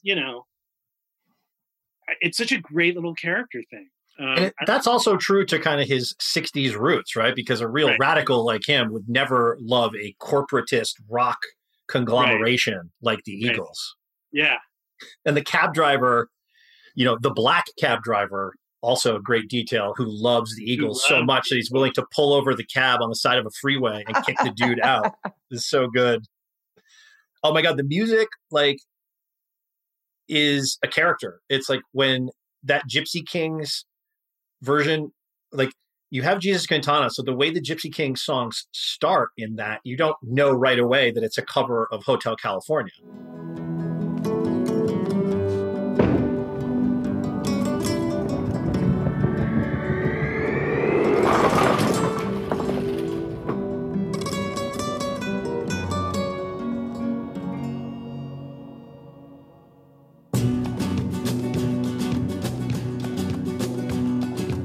Por el camino del desierto, el viento me despeina, su aroma de colita, no nada del aire. Right? It just kind of starts in a way that feels appropriate with the character. But then when they start singing and you're like, wait a minute, what? It's such a genius, weird choice. Oh, it's so good. Even that, I actually don't even know whose version it is, but the drifting along through the tumbling tumbleweeds. Oh, yeah. That's that is just so. That's Sons of the Pioneers. Sons of the Pioneers. Earliest Western singing groups since 1933. Wow. Yeah, starting this movie with tumbling tumbleweeds. How does that end up working in an LA noir? In an LA noir. But it does. It does. Yeah, it's so true. It's so funny. That's the dude's Los Angeles. Right. Los Angeles. Los Angeles. It's like a movie about LA and there's never a scene where people are stuck in traffic. It's like dude avoids traffic. It's like real LA in the way that Jackie Brown is a real LA, not an LA that tourists go to or that the beautiful people inhabit. It's an LA of the single story storefronts and bars from the 70s and 60s that are still in existence, and the diners and the restaurants and the bail bonds shops, and when you drive through normal LA as opposed to what we think of LA, right? Yeah, exactly. Can we talk about the landlord? Marty. Oh my God. Dude. Hey, Marty. Dude, I finally got the venue I wanted. I'm performing my dance quintet, my cycle, at Crane Jackson's Fountain Street Theater on Tuesday night, and I'd love it if you came and gave me notes. I'll be there, man. Dude, tomorrow's already the 10th. Far out. Oh, all right, okay. Just slip the rent under my door. That incredible stuff. Okay, who is that actor? Yeah, I don't know his name. He's in a ton of things, but oh my God, he's in everything, but I don't know his name. I mean, absurd. His dance quintet. Absurd. And the shoes piled up on his stoop for no discernible reason, and his fear of the dude, even though he's the landlord. Oh, I loved the invite to the dance. It was fabulous. But then at the very end, asking for rent, which felt like he was ashamed / scared to do. Jack Keller as Jack Marty. Keller. So good. So good. Marty. That has the feeling where they were like, Jack, this is who you are, and you're going to do a dance performance, but we leave it up to you to actually plot the dance performance. We don't have any expectation. Oh, good call. Who choreographed the dance cycle? That's amazing. That guy is incredible. All right, what else on the movie before we segue? I want to ask, I would like Michael to indulge me with some ephemera about his own career. Yeah. Anything else on the movie before we move on? Larry Sellers. Larry Sellers and his homework. That Pilar. The Iron Lung. The Iron Lung. Is this your homework, Larry? Is this your homework, Larry? Look, man. Dude, please. Is this your homework, Larry? Just ask him about the car, man. Is this yours, Larry? Is this your homework, Larry? Is that your car out front? Is this your homework, Larry? We know it's his fucking homework. Where's the fucking money, you little brat? Look, Larry, have you ever heard of Vietnam? Oh, for You're entering a world of pain. Walter's heartfelt paean to the TV series, especially the early episodes. Who the fuck is Arthur Digby Sellers? Have you ever heard of a little show called Branded, dude? Yeah, yes, I know. All but one man died there at Bitter. Yeah, I know the fucking show, Walter, so what? Fucking Arthur Digby Sellers wrote 156 episodes, dude. Huh. Bulk of the series. Oh. Bulk of the series. Bulk of the series. Oh my God. But again, like another Western image metaphor, branded, like Hollywood Western. I didn't even, every time I watched it, I was like, in my mind, I was like, oh, Walter Sobchak is like going to turn out to be like a valor thief. He's going to be one of those guys who pretends to be a Vietnam veteran. That to me feels so appropriate and true for the character, but I guess it turns out he actually supposedly legitimately was a Vietnam veteran. So, yeah. And I didn't pick up that he owned a security service either until the second viewing, where when the dude picks him up to go on the amazing foiled delivery of the money, he's standing in front of Sobchak security. Yeah. Yep. I don't want to end our discussion on a critical note. Oh, I love critical notes about adored classics. Now you're speaking my language. And I'm very apprehensive because there are one of my like overall feelings, at least about the Coen Brothers movies that I've seen, is that there is a lack of women in the movie. Mm-hmm. And I love Franny McDormand's performance in Fargo so much. And I'm just fucking thrilled that she won the Oscar for it. Mm-hmm. And I do wonder if more women were in the films. That, like, I don't know. Mm-hmm. I just like, I actually think they can write women quite well. Yeah. So it's not a critique on the writing. I don't love Julianne Moore's performance. You don't. You know what's funny? I'm not usually a fan, and I like this performance from her. But I did make a note too of exactly what you're talking about. Yeah, it's a bummer. And saying like, if not for Fargo, you would really be able to kind of hit them with that cudgel a lot more. Yeah, exactly. And exactly. That's sort of the saving grace, right? Is that it's this incredible character in Fargo. But yeah, I think a lot of what we talked about is how you've got these hugely vibrant characters in all of these different directions. And for me, her borders aren't as clear. Like I don't find her to be as clearly drawn. And there's just like little details. Like I don't love the dialect work. I know it's supposed to be like funny or whatever, but I'm like, what is this? And I like her as an actress, but for me, I wanted it to be more delicious of a performance, and it didn't really happen for me. I know what you mean. It's pitched a little bit. It's more of the theatricality that Michael was talking about without some of the groundedness of some of the other. Exactly. There's not the level of specificity. It's not It's not like rooted in as much authenticity, I guess, for me as the others. I wasn't. It's an accent job. Kind of. Yeah. Jeffrey. Yeah. You know. But Michael, you like her in it, right? Don't you, Michael? He's a good man and thorough. Yeah, I mean, it is maybe a little less grounded. It's totally a send up of a kind of society woman, a rich woman who's trafficking in the art world and has a put on erudite sort of transatlantic, half British, half American accent. And yeah, I mean, I don't fault Julianne Moore as much as maybe just she didn't have as much to work with. And it's one of those things too where I don't know exactly how they work, but sometimes as an actor, you can show up and you know, she's a busy person. It may have been that like she had 2 days that fit into her schedule and she showed up and there was no time for rehearsal. They just kind of did it, you know, and she took a swing at a big choice and it works for some people and it doesn't work for others. I love it. Right, but let me explain something about the rug. Do you like sex, Mr. Lebowski? Excuse me? Sex, the physical act of love. Coitus. Do you like it? I was talking about my rug. You're not interested in sex?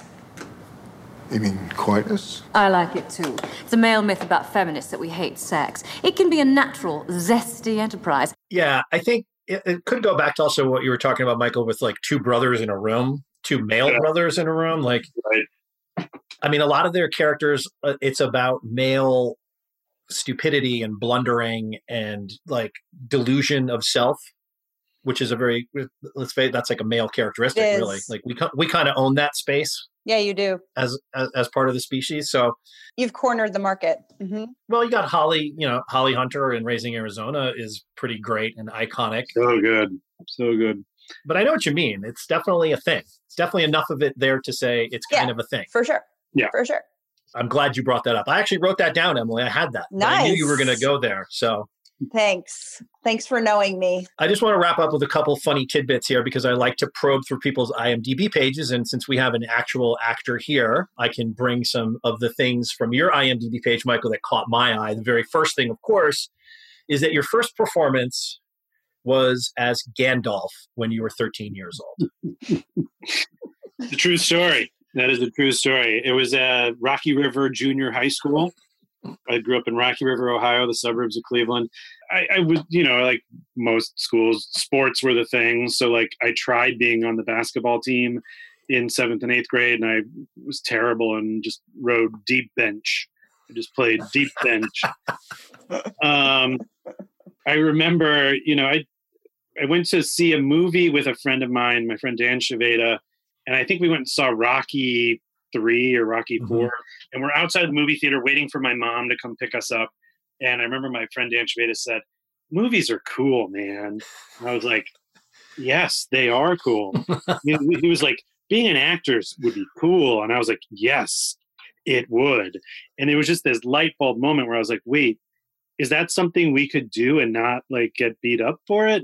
And he was like, "Sure, let's go join the drama club." And the next day we marched into our junior high school library and said, like, "Can we be in the drama club?" And I'm sure they were like, "Young men who want to be in the drama club? Yes." Oh my God, I love this story so much. Whatever you want. And they were having auditions for this 8th grade play, a stage adaptation of The Hobbit.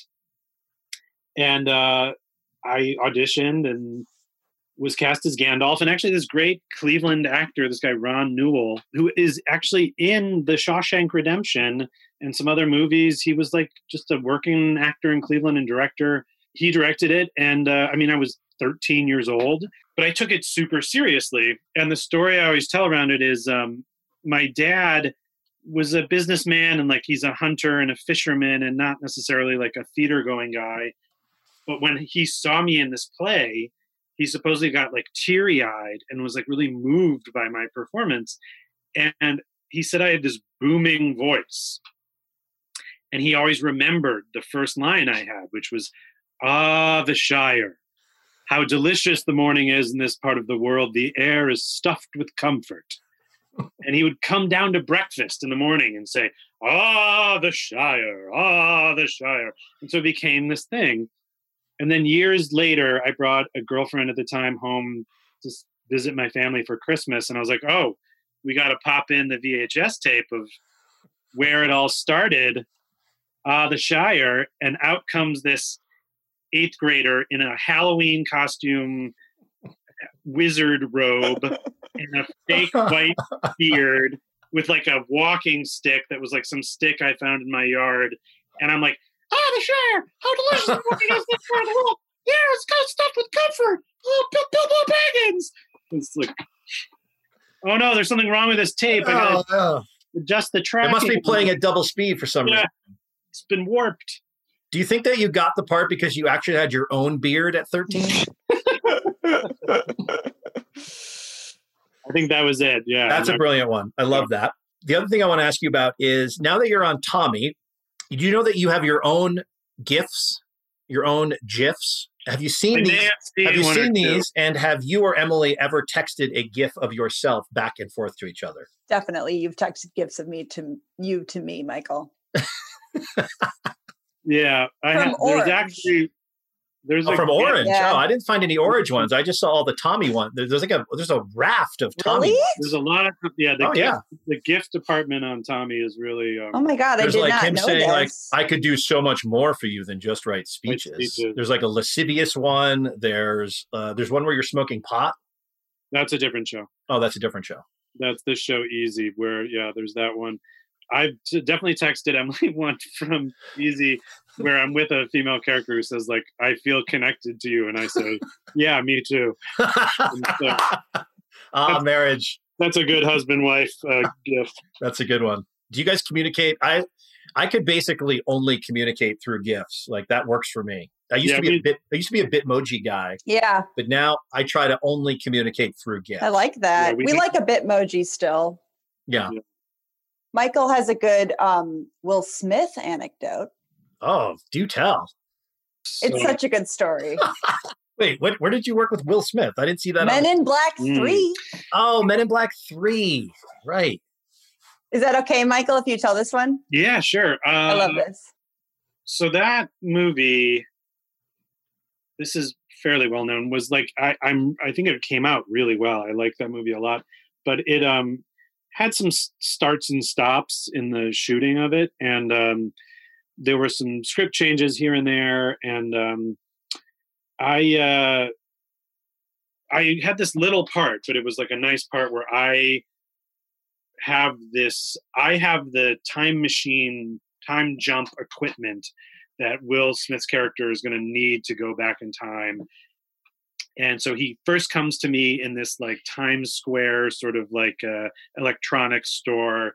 Hi, how can I help you? We're having an amazing sale on batteries. Whoa, okay, we got other stuff like headphones, adapters, or... You helped Boris the Animal time jump. Whoa, okay, I had to. That dude's a freak. He killed my partner. I want to know when and where you sent him. What, you think I keep like a logbook? And I give him the goods, and then I'm going to take him up to the top of the Chrysler Building.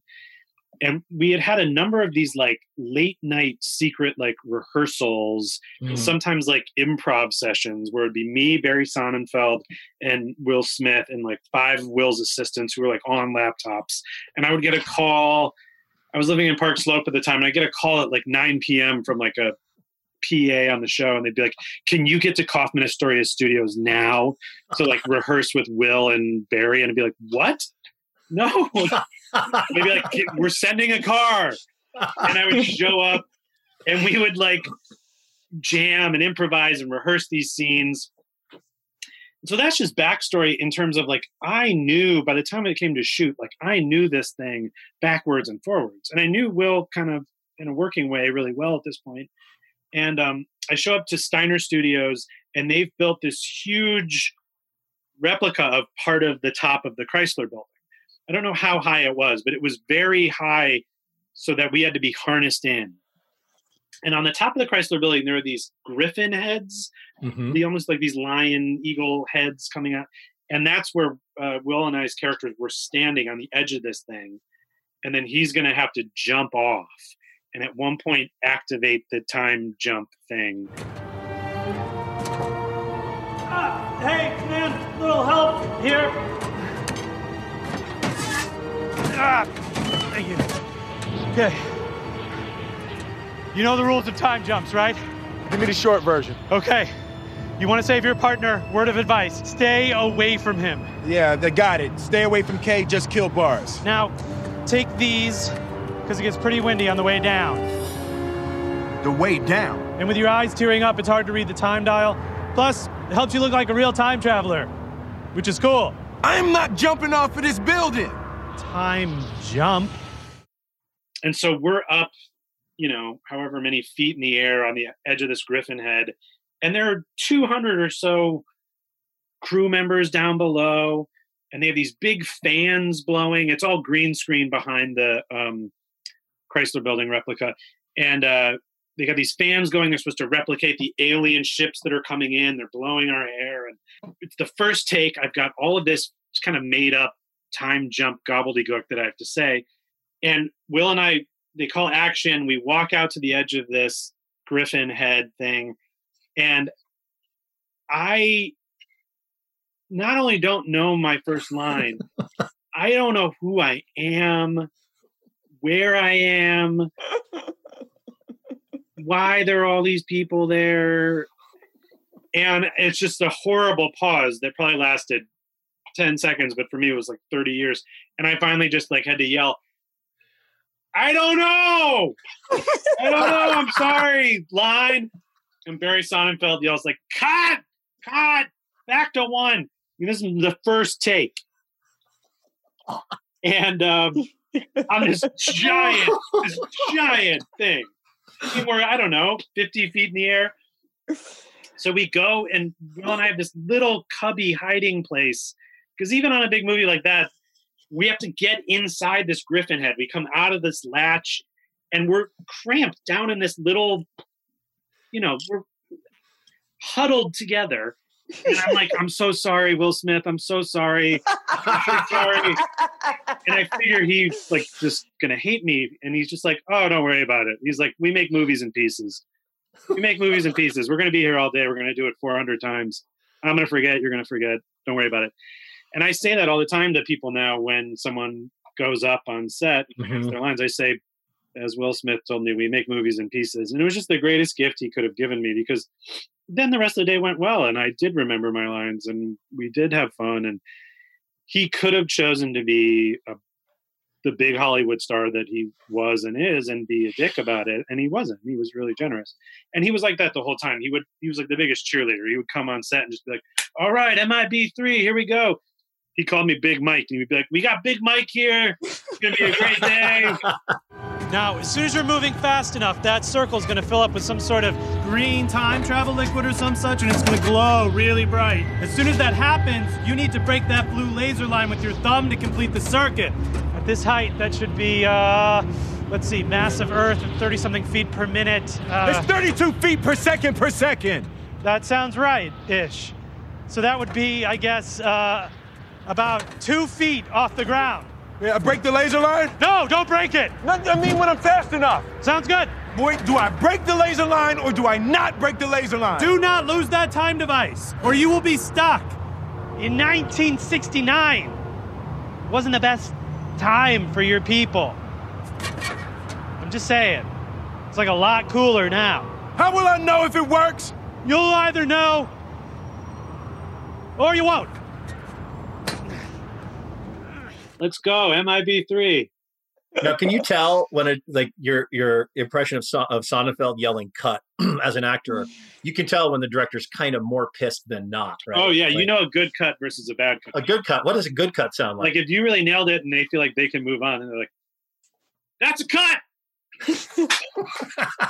Cut. We got it. Cut. That's not what you got here. What you got here was like, "Oh, this fucking guy." Cut. Cut. Act to one, which is going to take us an hour to get through the Griffin head and reset. Oh my God. Now, that was the movie, I think, wasn't that the movie where for some reason it was a big story about Will's trailer? Yeah. Because I think they filmed part of that right on down our street, on Greenwich Street. His trailer was parked for a number of months while they were filming the movie. His trailer got a lot of press. It was a big... And I remember even at the time thinking like, who gives a shit about the size of the guy's trailer? Why was that even a story? Right. Okay, my last one I'm saving because I know this one's probably make you the most uncomfortable, Michael. Long before I knew you, long before I knew Emily, I saw Captain Phillips. I see a lot of movies, right? Sure. Most movies are fairly forgettable, but every so often, a fresh face is on screen and you just remember it. You remember something about their performance. And your performance in Captain Phillips was one that I remembered at the time. And I remember thinking like, and I've often like, I'm right about these things very few times. So I remember the ones where I turn out to be correct.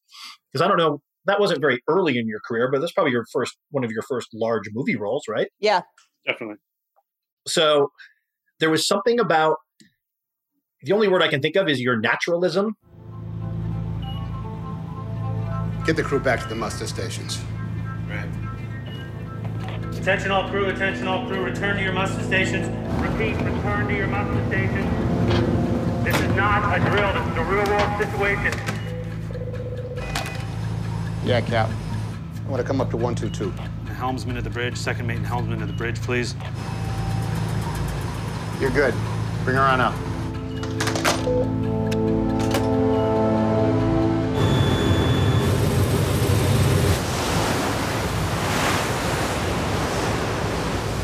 Give me U.S. maritime emergency.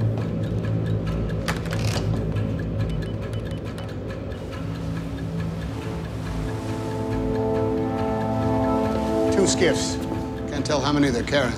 Copy that. There's no answer at the U.S. Maritime Emergency Line. Where's the UK MTO? Right. What's up?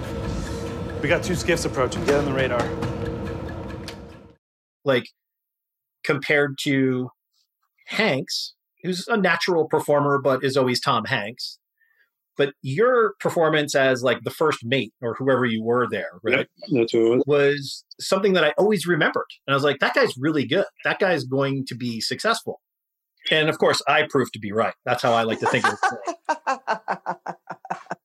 But Amanda, my wife, who you guys know and are close to, she told me she doesn't think you like your performance in that movie. Is that true? Well, first of all, thank you. That is the sweetest thing, Jason. And I just mean that from the bottom of my heart. That is such a lovely compliment. I have gone in phases and shifts with how I feel about my performance. I love that film.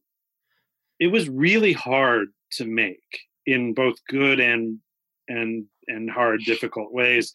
I think there were moments when I was probably scared, and I think I can see it in my face sometimes, and I think it's appropriate for the character, but I've never made anything like it in the way that Paul Greengrass, it's almost all improvisation. And it's the coolest thing ever. He made us learn everything we could about not only those events that happened over those couple of days, but about being an actual merchant seaman. And so that you could know how to be doing your job, rote. And then when shit hits the fan, then you can react to it. But it wasn't just about how do I respond to Somali pirates attacking? Because that rarely happens. You got to know how to do the stuff that you do every day. And so there was a lot of prep, and we were shooting completely on a real working merchant ship. The real ship that was attacked was the Maersk Alabama, and the shipping company Maersk gave us a ship called the Maersk Alexander. And we were shooting off the coast of Malta. We were staying in Malta and going out into the Mediterranean every day. So you would go out to sea and be stuck on this ship for 14 hours, and there's nowhere to hang out. I mean, there's no, again, it's a huge Hollywood movie, but there's no comfortable chair even to sit in. And there was no catering. We were eating in the mess hall with the actual merchant seamen who were navigating this ship every day. And so you just get to work, and you wouldn't even know what was necessarily going to be what scene you were shooting that day. And Paul would kind of look at us and go so what should we do today, boys? And you would just have to improvise for so long, talking about stuff you sort of know about, but I'm not an actual merchant marine. No, I like my performance in it. I think it's so vulnerable as an actor to watch yourself. And I think sometimes in a experience where you're maybe giving an authentic performance, you feel so naked. And when I watch it, I just cringe a little because I'm like, oh God, that's me. That's me in all of my humanness, good and bad. And the thing that maybe felt real and authentic to you watching, which I really appreciate, to me, it's like when you hear your own voice. When I used to have an answering machine back in the day, and you'd come home and someone would call and you'd hear the outgoing message. You'd be like, that's what I sound like?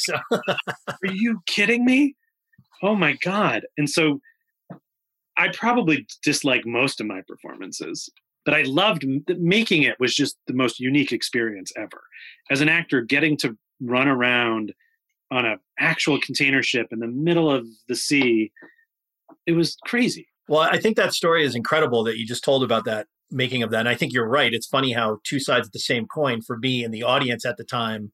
I think that, and I didn't really remember that there was a Paul Greengrass film. It makes a lot of sense now because United 93 or other films of his that are so naturalistic, probably what he saw in you was that ability to be that real feeling in that moment. And I think that he's probably smart enough to know that if you had some youthful vulnerability, it would end up playing exactly the way it does in the film, because that's what I was responding to as an audience member.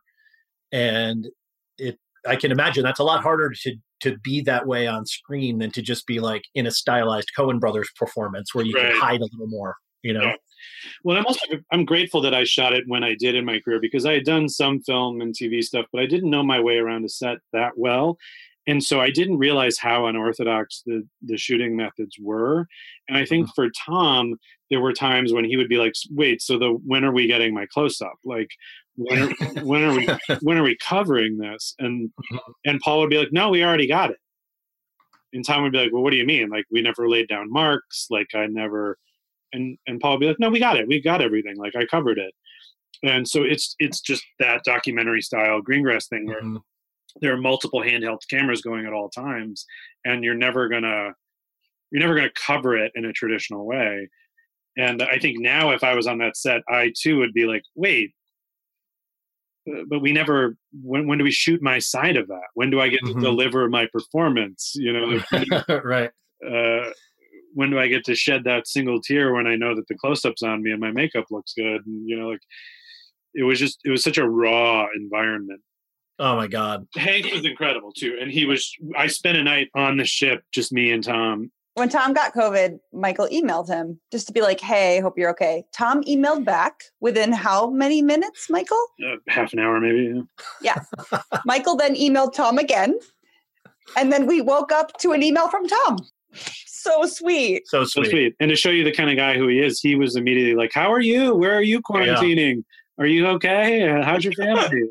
I can't thank you enough for doing this. It was as special and meaningful as I knew it would be going into it, because you guys are both such special people and so warm. And Emily, knowing that you tried to wriggle off the hook and you sat through this entire thing is so impressive to me. I give you so much credit. Hey, thanks. I'm delighted to be here, and I love hearing. No, this has been awesome. I've had a delicious time. Well, guys, thank you so much. Stay safe.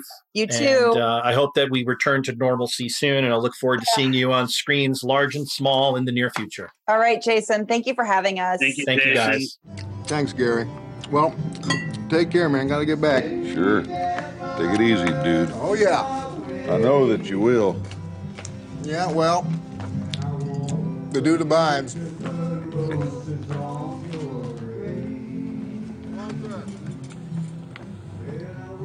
Dude abides.